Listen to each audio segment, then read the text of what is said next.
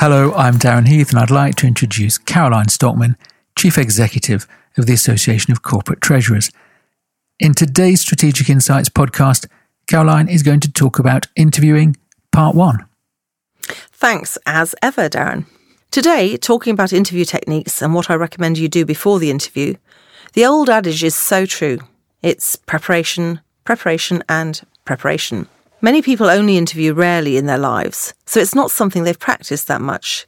And it can be easy to assume, once you've written a nice CV and you've been invited for an interview, that it's then just a simple question of turning up and being yourself.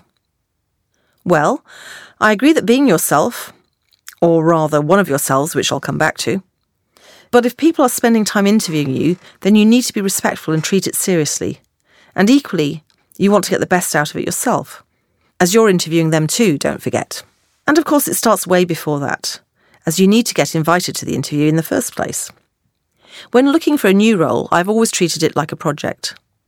I've kept a detailed record of every job applied for, every interaction with a recruiter or organisation, using a spreadsheet which recorded every conversation, name and outcome, as well as next steps and time to follow up. I've tried to operate a system of contacting recruiters at times when they're most amenable to a call, which tends to be in the afternoon, I've found, as they're often busy following up themselves with clients in the morning.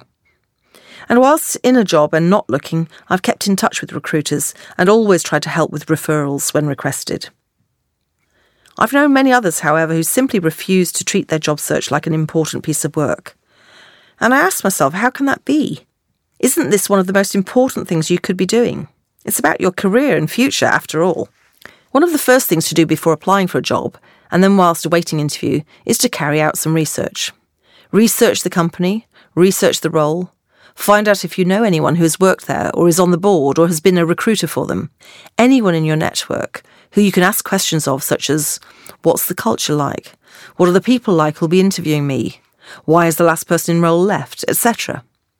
And when it comes to it, find out the names of who'll be interviewing you and research them. Look at LinkedIn profiles, Google any news articles. Are they someone out there in terms of the media and social media, or is it very difficult to find them? By carrying out this research, you can A, assess better whether the organisation is the one for you, and B, be prepared in terms of the interview. Harkening back again to the ladder of inference, your interviewers will be making judgments about you as they meet you. And if you're one step ahead, you'll have a better chance of creating a positive impact. Of course, you'll have tailored your CV for this role, rather than just sending in a generic one. So make sure you've studied it, and that in the interview, your interviewers have the same version as you. Recruiters can sometimes reformat CVs and miss things out, or even get them entirely wrong. I've seen all sorts in my time.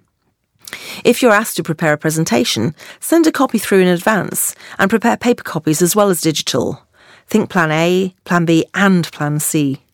Reflect during your preparation and be clear as to what, at the moment, you really want, and who you really are, and will or want to become over time. What are the criteria this role and organisation need to meet, including the organisation's culture, in order for you to really want the job? And if you find you don't want it, you may not want to go for interview at all, as, although it might seem like good practice, your heart won't be in it. You therefore won't perform well, and you'll have let yourself down, which is not a great feeling nor good for your relationship with a recruiter. Better to keep your reputation intact, as the recruiters will be asking the employer how it went too. And just don't be afraid to turn away from a role at any stage of the process if it's really not for you. As part of the preparation, you may have built your own personal communications plan, of which this interview can form a part. Or you might have a mini plan just for it. Consider what are the top 3 things you'd like to communicate in terms of suitability for the role. Visualise a successful interview session and being offered the job. Spend some time on doing this in detail, as, if you really want the job, then this will increase your chances of landing it. Think positively whilst not getting overly enthusiastic, which has the downside that you might not be receptive to your own rigorous assessment of the people and the organisation you meet. Finally, one of my top recommendations for anything that's important is get enough sleep. This is something most of us do not attach enough importance to, and I'm constantly reminding myself of. It's also quite difficult on the eve of something important to sleep sometimes, so you need to plan ahead and get a few early nights the week before, so you have some reserves. On the day, ensure you've checked the location and set off in plenty of time in case of hold-ups, and you're there in good time to get through reception, etc. You might want to physically go past the location a few days before to familiarise yourself. There's nothing worse than being late for an important interview, and it will often lose you the job. Make sure you have a mobile number for the recruiter in case anything goes wrong. These are all really small and possibly seemingly stupid things to talk about in a strategically focused podcast. But again, I've interviewed thousands of people over the years, and I see basic, silly mistakes again and again. So make sure you get the basics right, and then enjoy. Thanks once again, Caroline.